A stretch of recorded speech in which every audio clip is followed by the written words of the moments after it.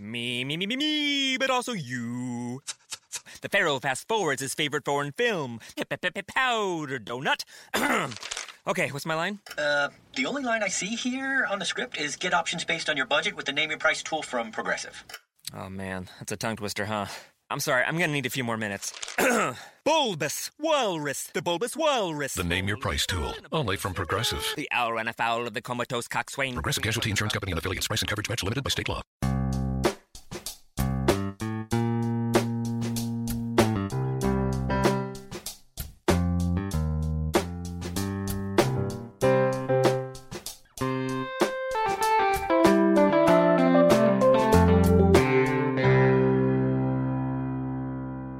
Welcome to Accelerate Your Business Growth with your host, Diane Helbig.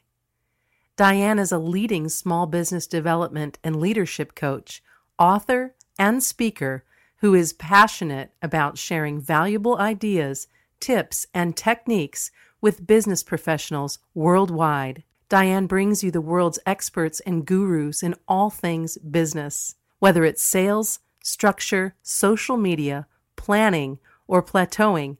Guests bring their expertise and energy to each episode. When growing your business is your focus, Accelerate Your Business Growth is the show to listen to. Got a topic or guest suggestion? Let Diane know. The goal is to make sure you have the information you need to move your business forward. Thanks for joining us. Settle in and enjoy. Hi, everybody. Thank you so much for joining me. Today's podcast is sponsored by Audible.com. Audible.com, as you probably know, is a leading provider of spoken audio entertainment and information. They have thousands of audiobook titles that you can choose from, and they have a lot more that you might not know about. So get a free trial by going to audibletrial.com/businessgrowth and explore. Check it out. See what you find that may be of interest to you, for you, your business, your personal development, fun, all sorts of things. Over the years, this podcast has gained recognition as a great resource for business owners, sales professionals, business leaders, people in a variety of aspects of business, and that is because of the guests. These are folks who have expertise in a particular area of business, and they join me where we have a conversation and they share that expertise with all of you. That way you can get answers, you can get information, ideas, tips, suggestions, whatever it is, and you can really hear from some incredibly knowledgeable people who you can trust that are there to help you do better things in your business. Today is no exception. I am happy to say that my guest today is Norman Wolfe. Norman is founder and CEO of Quantum Leaders and is a leading voice in bringing about a transformation of the core paradigm of business. He's a 15-year veteran of Hewlett-Packard and has led and consulted with companies large and small. Thanks so much for being with me today, Norman. Yes, so very welcome. Thanks for having me, Diane. It's a pleasure to be here. We're going to have a great time here. So now we're going to be talking about this idea of this new paradigm, this paradigm shift. And I would like to start with asking you about what the impetus was for creating the living organization model. As you mentioned in my introduction, I've been working with leaders of organizations, large and small, for well over 32 years now, including having roles as an executive with Hewlett-Packard and other leadership positions for other companies. And one of the things that I both experienced and observed is the difficulty organizations have in executing their initiatives, whatever they are. whether it be an implementation to improve processes, to change our sales process, to be more customer focused, to improve inventories.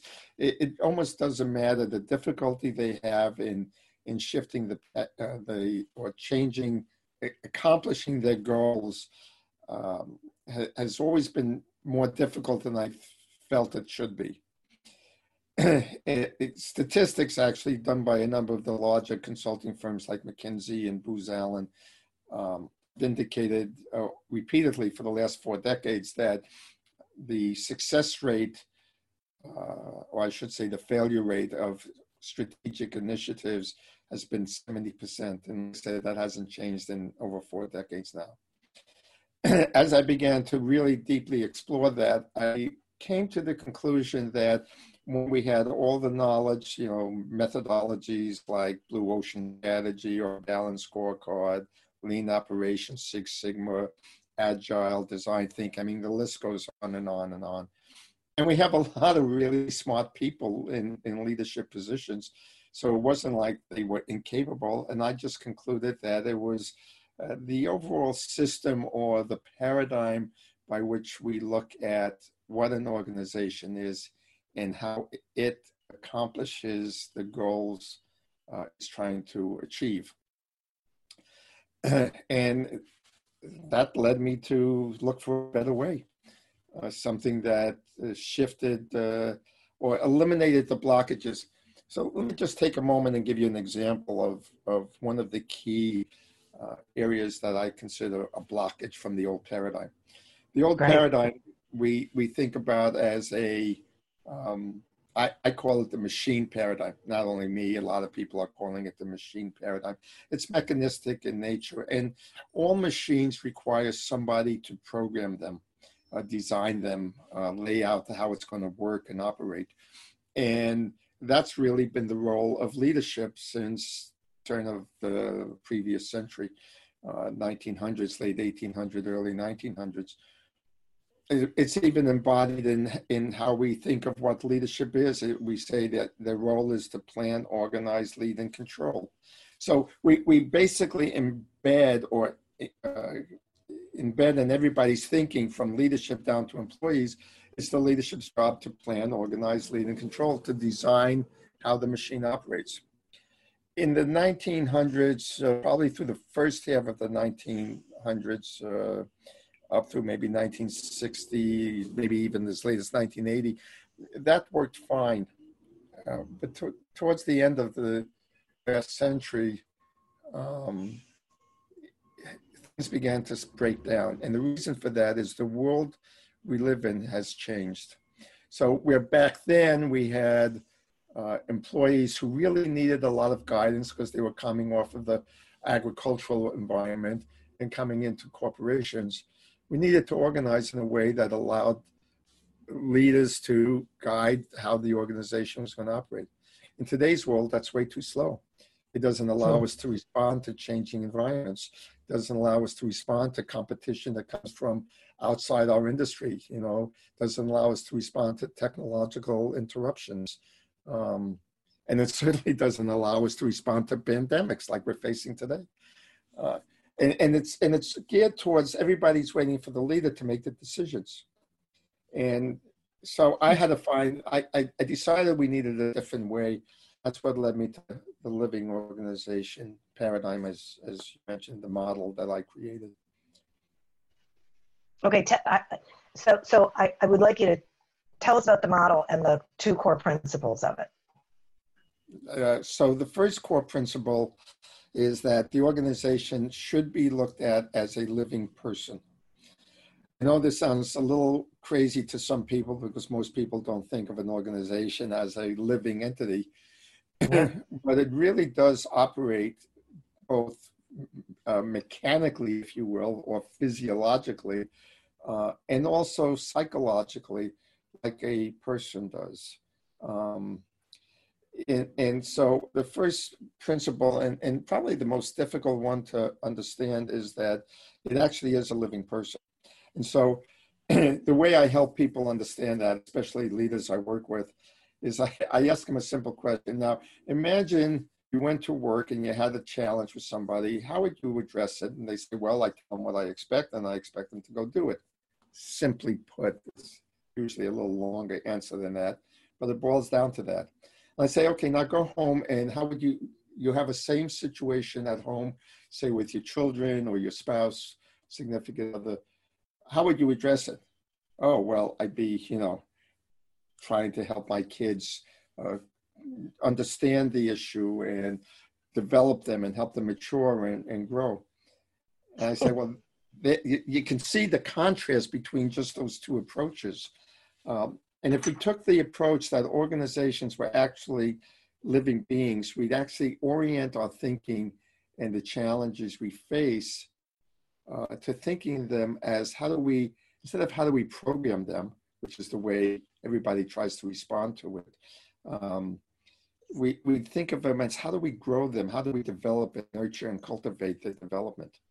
So that's what I mean by a fundamental shift in paradigms. You got to think about it completely differently, which understandably is very difficult for people to do. The second principle is that of how do living beings create?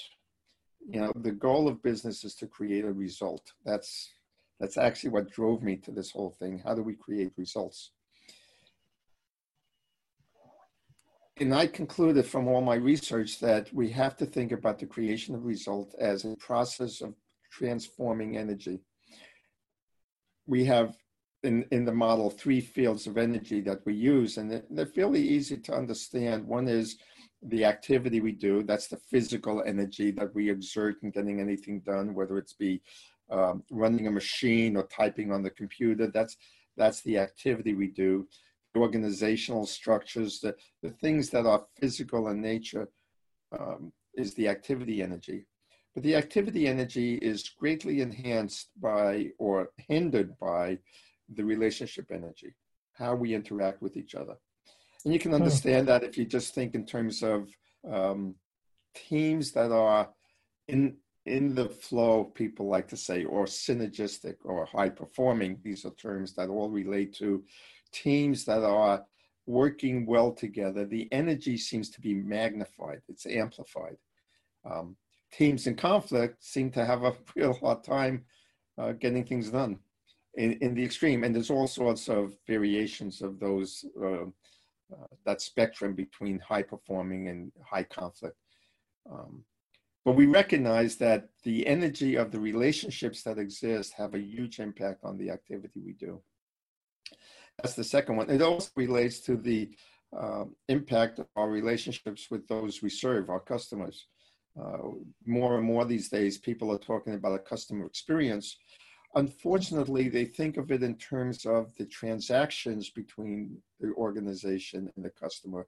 How do we make those transactions more efficient? As opposed to how do we make the transaction high experience? And nowadays you see a lot of work on customer experience and enhancing it. But if you think about something as simple as Starbucks and the purchase of a cup of coffee, in the cup of coffee you can get at any convenience store like 7-Eleven or AM/PM markets or any of these convenience stores, and you pay $1.30 approximately for a cup of coffee, large coffee. You can put in all the fancy flavors and steamed milk and all of that stuff in it. It's $1.30. You go to Starbucks or any of the barista coffee shops and you're paying $4.50. Yeah. The additional $3.20 is for what? It's the experience. But humankind really needs experiences. That's what we trade in. And so recognizing relationship energy not only has a positive impact in the productivity within the organization, it has a huge margin impact on the relationship with customers, and it goes right to the bottom line. So that's the relationship energy and the importance of that as it relates to business. The third energy is what I call the energy of context. And this is the energy of our core framing, core beliefs, core assumptions about how life works. And it's the most powerful of the three because it defines in my mind what is and is not possible. The difference, one of the reasons I look at an organization as a living person, a living being as an example, versus say a living system. A living system is governed by its genetic makeup. A tree is always going to be a tree. A bird is never going to swim underwater, and a fish is never going to fly. But human beings have this phenomenal capacity of creating their own realities. Human beings decided they wanted to fly, they figured out how to do it. Human beings decided they wanted to swim in the oceans, under the seas, they figured out how to do it with scuba gear.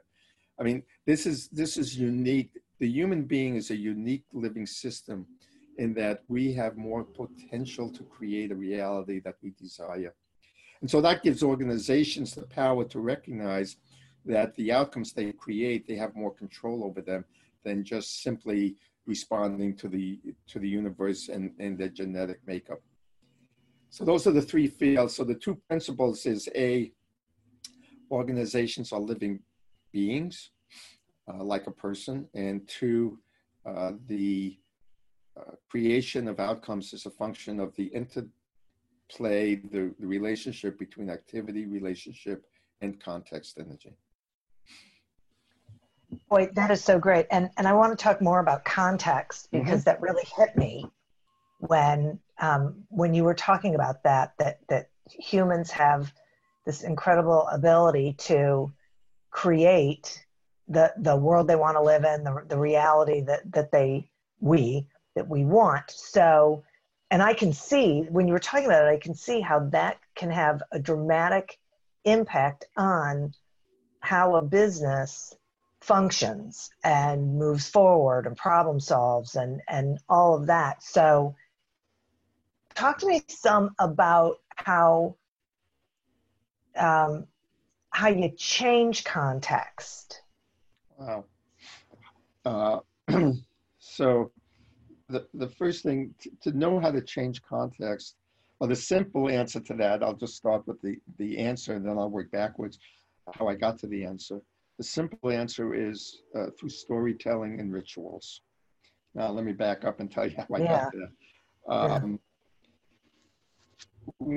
If you understand, I had to really begin to explore, how do I create my inner belief systems? How do I create the set of beliefs that says I can do this, but I can't do that? If the human potential is almost infinite, as I described with the examples of flying and swimming under the water, why is it that we don't do more of that? And it comes to, we create a set of contexts or beliefs or assumptions about how life works. And that starts very, very young as we grow and grow up. And I'm going to describe it as it relates to an individual, and I'll periodically correlate it to how it happens in business. So when we're very young, as children, we begin to have experiences and we decide what we give that meaning to that experience. I had a great experience when my mother hugged me, and I said, boy, this feels good, so I like it. I want more of it. This didn't feel good. I want less of it. And I start creating, in essence, stories about the way life works.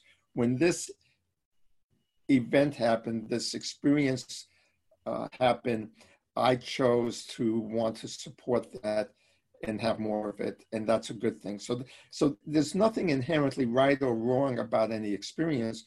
It's the story I put on it that gives it meaning, that makes it valuable or not valuable, acceptable or rejection, or I reject it. And over time, I built up this whole pattern. It's like a psychic DNA that really governs and drives all my behaviors. So as I get older, I become highly efficient at how to respond to life. Something happens, I don't have to think about, well, did I like that or didn't I? Does it feel good? I just respond, right? And that makes me navigate life very efficiently up to a point. Now let me jump into business for a second. When Okay. businesses are first created, they begin to have initial experiences. And the core group that creates it, dominated by the founder, but also the core group around the founder, responds to that experience. They get a loan from the bank, or they don't get a loan from the bank. They had this positive customer experience and this negative customer experience. And they begin to make decisions about what that means. And they create stories. And those stories end up becoming their core context, out of which flows their behaviors, which we call culture. So you see the pattern, they're exactly the same. Again, why I say organizations operate like living beings. Yeah. Once that pattern is established, like I said, it's geared to make us efficient and effective, to guide us into being what we consider safe and successful. So it's both elements. We want to be successful, but we also want to keep ourselves out of danger. And this is the grounding framework for how we make up the stories. And to show that the events we experience don't necessarily have inherited anything right or wrong, look at many sibling situations, or even where they've done studies with twins. Both twins had the exact same experience with their parents, say, and one twin decides to go to the right and the other twin decides to go left. They make up totally different stories. There's a classic example where twins were raised by an abusive father. One twin says, "I'm just like my father." The other twin says, "I'm not going to be like him." And, you know, and there's many studies like these that have been going on to show the point that the experience we have in life isn't what makes who we are. It's the story or the meaning we give to it through the story we associate with that experience that creates our context. Now, let's get back to how do you change context? Well, first of all, you have to ask the question, why would I want to? If my context makes me efficient and effective in creating success and safety, why should I change it? Now, the only reason to change it is the outcomes you're getting is no longer supported by your inner context. What I mean by that is the world has changed, my situation has changed, and I'm still responding to the unconscious reactions based on my previous context. Organizations do the same thing. This is why they say very often, culture eats strategy for lunch. Yeah. I've grown up as an organization. I have a new outcome that I have to create. And I'm still trying to create the new outcome by the old behaviors. There's a saying that, you know, insanity, the definition of insanity is trying to create something different by doing the same thing over and over again. Right. Right. But we see the 70% of failures happen because we have a new strategy, we have a new outcome we want to create, but we're still relying on the old behaviors. Now we go about and we tell people, change your behaviors. You got to start acting this way versus that way. This is the new strategy. This is why it's important and all that. But we forget about going in and changing the context. So I've created a corollary to that insanity definition. It's double insanity to expect we can create new behaviors by maintaining the same old context. So it kind of peels down. So outcome requires new behaviors require a shift in context. This is the fundamental reason why 70% of all initiatives, all attempts to make significant changes fail, because on an individual basis, I mean, you can think of it as my New Year's resolution. I want to lose weight. I put on too much weight. I want to lose weight. I'm going to go to the gym. I do it for 30 days or less, and I'm back to the old pattern because I haven't changed the underlying context that drives my behavior to eat at night, to eat at night when I'm sitting watching TV. I haven't changed my context of what it means to feel safe and secure and comfortable. And so I fall back into the old patterns. Something happens. There's a break in the routine. Boom, I'm right back to the old pattern. And that's what happens in business. We come up with the new strategies. We have these meetings. Everybody goes rah rah. We're all for it. Everybody nods their head yes, and then they go back to their old patterns. They keep doing the same thing over and over again. And that's because we don't pay any attention to what I call the power of context. If we recognize that context was actually created by the stories we told, we have to unravel those stories and create new ones. And that's the fundamental piece that's missing in most of the change management processes. There's two pieces to changing, and one is the unraveling part, which is actually experienced by the psyche, both the individual psyche and the collective psyche, as a death process.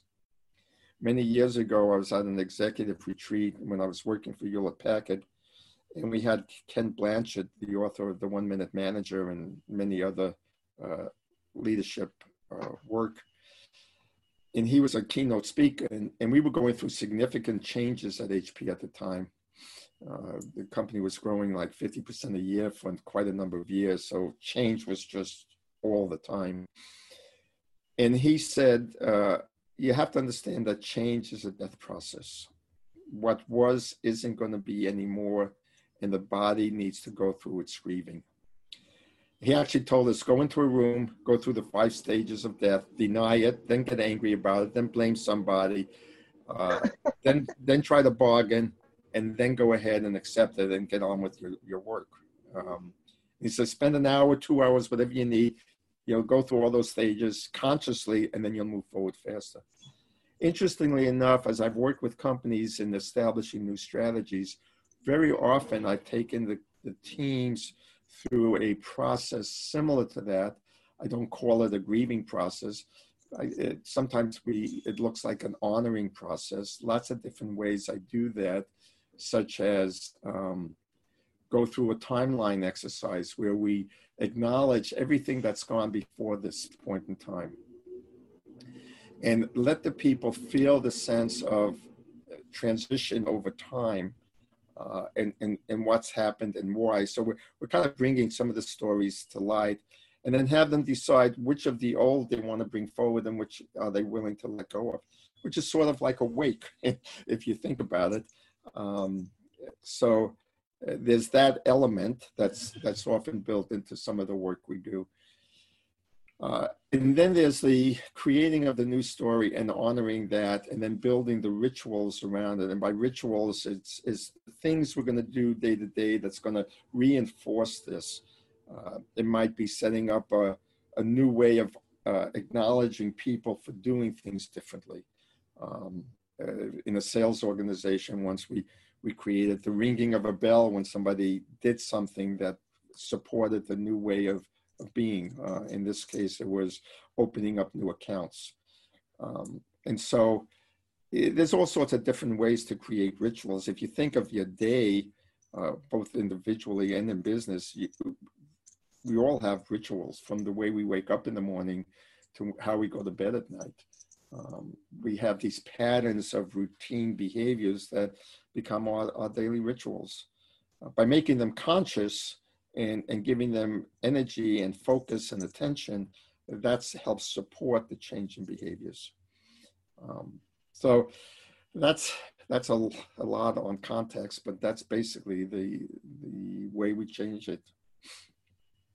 Yeah, I tell you, I mean, it's so interesting for me. I too would not have thought about change, as a death process till you talked about that and went through it. And it's really true. It feels to me like a lot of this is having awareness around we are here.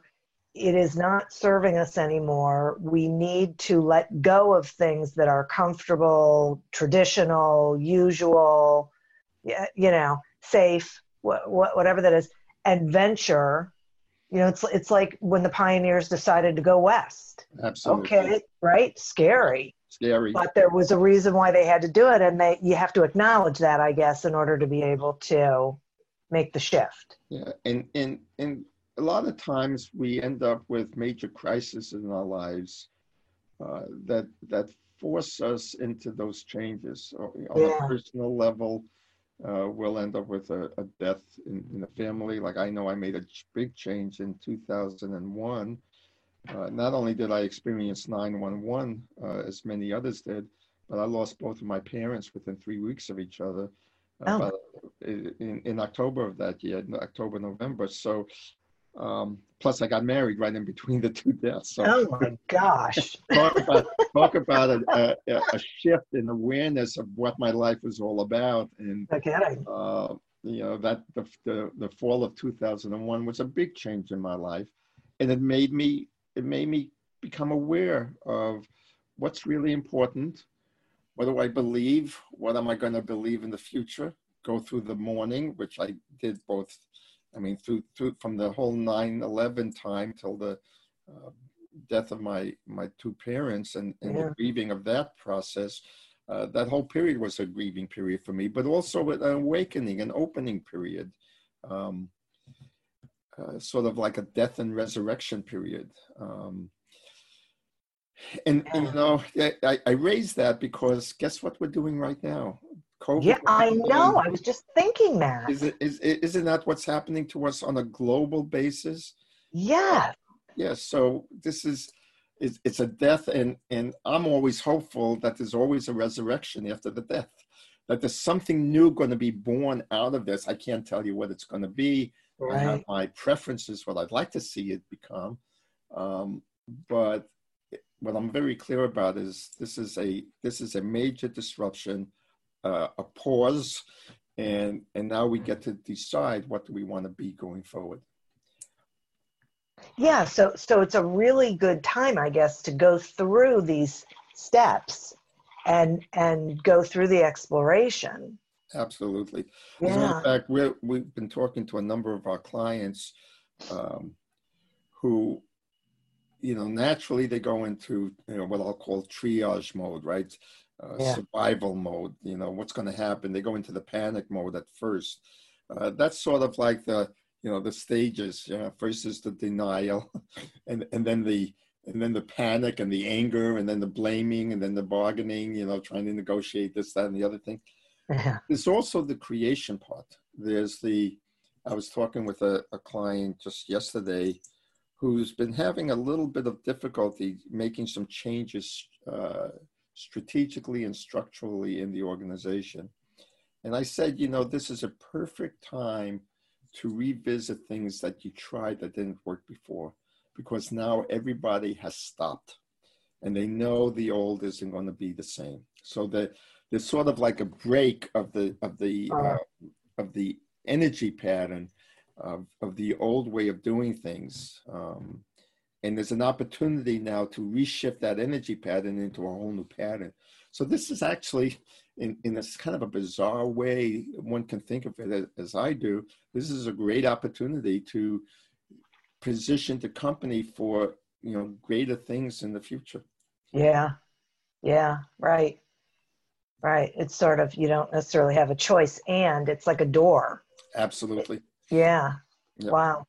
Yeah. Okay, so now speaking of that, so then what is the responsibility of the leader when it comes to context and facilitating these sorts of changes in an organization? Well, I'm glad you asked that, because part of our model in our work we do with leaders is to help them recognize if plan, organize, lead, and control is the dominant responsibility of leaders in the old paradigm, what is it in the new paradigm? And I've concluded that it comes to 4 key areas of responsibility. First, it has to do with consciously being aware of and setting the context for the organization. And by context, it's really asking the question, who are we going to be while we do what we're going to do? And so there's kind of a state of, it goes a little deeper than just the values of the organization. It's more like, how are we going to live those values? How are we going to embody them? How are we going to be? Are we going to be considerate, caring, loving? Are we going to be aggressive? Are we going to be competitive? And I'm not putting judgments on any of those. I'm not saying you should be one or the other. You should just be conscious of it. And so that's the first part of it, setting the context, recognizing that we need to increase the maturity level of our people, not only their skill sets, which of course always have to be developed, but we have to develop our people as a whole human being. Have them take more ownership, more responsibility for their lives and what they want to create. And hopefully what they want to create is consistent with what the organization wants to create. Then you have a high level of alignment and engagement. One of the reasons we have such low engagement is we're basically trying to manipulate, cajole, I use the word motivate in a sort of pejorative sense. We talk about motivation, but it's really, let me see if I can convince you to do what I want you to do, as opposed to, here's what I have available. Is there anything in that you want to do? It's kind of a different way. And let me help you develop in your ability to do that which you want to do. We have to recognize that we have a society that's trained people to really be good industrial age workers. Yeah. Right? We've trained them to listen to the boss, to get guidance by the boss, which really makes people, in a large case, cogs in the wheel and victims to somebody else's thinking. They don't have the power of choice of their own lives. And so they're not used to that. And when you give it to them, they're a little confused at first, like, wait a minute, that's not what I'm supposed to be doing. So we have to develop them to step up into the levels of maturity that both serves them, serves the organization, and in fact serves society. So developing the people is the second responsibility. The third is what I call building community. And to understand that, there's a simple, just mentally think of, when you think of a team, how do you hold that? What do you think of them? What images come to your mind? And then think about a community and what images and feelings and sense about that comes to mind. And you probably notice that teams are more activity oriented, more doing, aligning on, who's going to do what by when and that kind of stuff. Where community has a different quality of caring, concern, support, helping, working together. And yet, if you step back and just look at them objectively, they're both nothing more than a group of people who've come together to achieve something together. There's a different quality between those two considerations. Mm-hmm. So I believe leaders have to learn how to build community as opposed to just building organization structures in teams. And the fourth element is to be of service. I truly hold to the concept that all human beings are here to contribute something to the well-being of others. And psychological studies, spiritual studies have all proven, even medical studies have proven that we are healthier when we take care of others. Our own personal health is enhanced, and our well-being is enhanced. So those are the four new responsibilities of leadership. It's build context, develop people, build community, and be of service. Okay, there's a couple of things in there that I want to touch on. Sure. And I'm going to go backwards. So when you were talking about, think about teams and think about community, and they're basically the same thing, but they're different. The thought that kept coming to my mind was that community feels more continuous. Yes. Right? I mean, it's like, okay, so a team, okay, they work toward a particular goal, winning a particular game, let's just say, if we say like a sports team. So they're together, they build community, but the community they build is more connected, grounded, and more of a continuum that the team comes in and out of, where community feels, the image that comes to my mind is like the ivy, it weaves in and out, and it holds together. Yeah, a community, if you think about it, just using your little example, as I was listening to you, what comes to my mind is community. When you said it has longevity, it lasts longer. Community, it becomes a living being unto itself. Right? Where teams tend to be more constructs of time and space. They don't have that quality of a living being. Communities often have similar qualities to families. And communities also have the quality of a choiceful joining. People choose to join the community because in the joining, they believe that they are going to be, their well-being is going to be enhanced by being part of the community. And they also recognize that by being part of the community, since the community will enhance their well-being, they're really interested in making sure the community's well-being is enhanced, because there's that symbiotic or synergistic relationship between the two. Teams don't carry that same imagery to it. It doesn't carry that same element. So you're right, communities are fundamentally different, and it fits with what I talk about. It's got a living being quality to it, which is why organizations are living beings in my way of thinking. Yeah. Okay. Now the other thing that I was thinking of was when you were talking about building your people and how we came from this industrial world where we were sort of cogs in the wheel, and we were told what to do, and we did it, and that so changing context and having people be more involved. I kept thinking about millennials and how millennials seem to already be there. They already want to be part of a whole. They want to feel like they're making a contribution, that they're having an impact. And so I'm curious and let me just say that I love millennials. I am not a millennial basher. So let's put that out there. So I'm curious about your thoughts on that.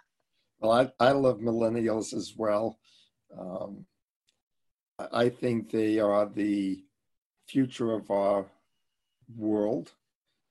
Whether we like it or not, they are the future of our world. But I really think they carry a different energy. And I think the way you described it is right. It's often associated with millennials, especially when they think of them in the context of business. Millennials want to work for an organization that has a purpose that aligns with what they're interested in. Yeah. Millennials have transcended the industrial age paradigm of I go to work to make a living. So in the industrial age, the transaction that I have or the contract I have with the corporation is I give you my time and my physical efforts for a wage, a salary, an income. Yeah. And then I take that income and I go live my life. Right. Right. That's been breaking down since the 50s and 60s. The hippie movement had a little bit of an influence on that, of which I am proudly of that generation. We began to say there's more to life than, as the Tennessee Ernie Williams song, selling my soul to the company store, right? Yeah. I want more out of my work. And I grew up with the experience of feeling that disconnect. I remember going to work as a young engineer when I got out of college, and the chief engineer or the senior engineer in my group said, Norman, when you come to work, you leave your personal life outside and you're here to work. Ugh. Work's not meant to be fun. If it's fun, you would be paying the company. Work is meant to be work. And those two phrases stuck in my head as so descriptive of the old paradigm.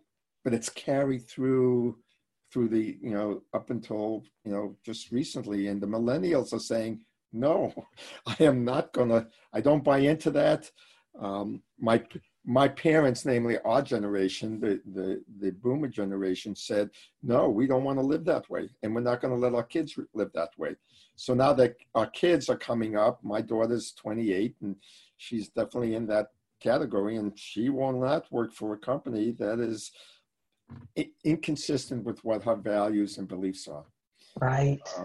And so, yeah, and so, excuse me, the millennials are one of those dynamic forces, kind of like COVID was a pause on the old way. The millennials are causing great disruption for me, a positive way, saying, no, we ain't going to work that way. And so business leaders now have to face, how do I do this? I don't know how to run an organization that's based on purpose and meaning and context and relationships. I know how to run an organization based on activity, because that's right. That's what my MBA taught me. That's what my mentors from the old way taught me, and now I'm lost. And that's where, Quantum Leaders and our model of living organization hopes to help transform the core paradigm of business. Yeah, boy. Oh my gosh. What a great bow to wrap this up in. So. You gave me a great lead in on that one. That's so fabulous, Norman. I seriously, and man, I could talk to you forever, but I can't, because we have to wrap this up. We have to wrap it. But so, will you tell the listeners, how they can find you and Quantum Leaders and anything you want them to know? Yeah, thank you. So the easiest way to find me, quantumleaders.com, QUANTUM. LEADERS.com. There's a contact page. There's white papers available. There's more information. Feel free to reach out to me on the contact. You can send me an email at nwolfe@quantumleaders.com. There's also a gift for your audience, should they choose to avail themselves. I made the first 3 chapters of my book available for free. By going to quantumleaders.com/podcast, and you can download the first 3 chapters of the book as a gift. That's so great. Yep, you're welcome. Wow. Oh my gosh. Well, I just have to say, listeners, you can see that you can learn so much by re-listening to this podcast, but also by checking out Norman and Quantum Leaders. And we really are in this interesting place where between millennials and COVID-19, we are in a change world, and you owe it to yourself to embrace that, I would say, and really adopt the skills and these ideas that you need in order to help your organization move forward. So if you embrace nothing else, I would say that embrace that your organization is a living being, because it so is, and it will change the way you motor. So Norman, thank you. Listeners, thank you. I would also like to thank our sponsor, Audible.com. Get your free trial of Audible.com at audibletrial.com/businessgrowth. Check out the audiobooks, the Audible originals, guided meditations. Those are a bit of my favorites right about now. But, check it out for yourself and enjoy. And as always, continue to prosper and be curious. And until we meet again on another episode of Accelerate Your Business Growth, goodbye and good day. Me, but also you. The Pharaoh fast forwards his favorite foreign film, Powder Donut. Okay, what's my line? The only line I see here on the script is get options based on your budget with the Name Your Price tool from Progressive. Oh man, that's a tongue twister, huh? I'm sorry, I'm gonna need a few more minutes. Bulbous Walrus, the Bulbous Walrus. The Name Your Price tool, only from Progressive. The owl ran afoul of the comatose coxswain. Progressive Casualty Insurance Company and affiliates. Price and coverage match limited by state law. Me, but also you. The Pharaoh fast forwards his favorite foreign film, Powder Donut. Okay, what's my line? The only line I see here on the script is get options based on your budget with the Name Your Price tool from Progressive. Oh, man, that's a tongue twister, huh? I'm sorry, I'm gonna need a few more minutes. Bulbous Walrus, the Bulbous Walrus. The Name Your Price tool, only from Progressive. The owl ran afoul of the comatose coxswain. Progressive Casualty Insurance Company and affiliates. Price and coverage match limited by state law. Are you tired of seeing your teen or young adult struggle on a path that clearly isn't the right fit? Is your teenager confused about which direction to take after high school? The future of work is changing rapidly, and our kids need to know all of the options available after high school so they're empowered to make the choice that is best for them. In each episode, we explore the latest trends that are shaping the opportunities of today and tomorrow. I'm your host, Betsy Jewell, and this is the High School Hamster Wheel Podcast.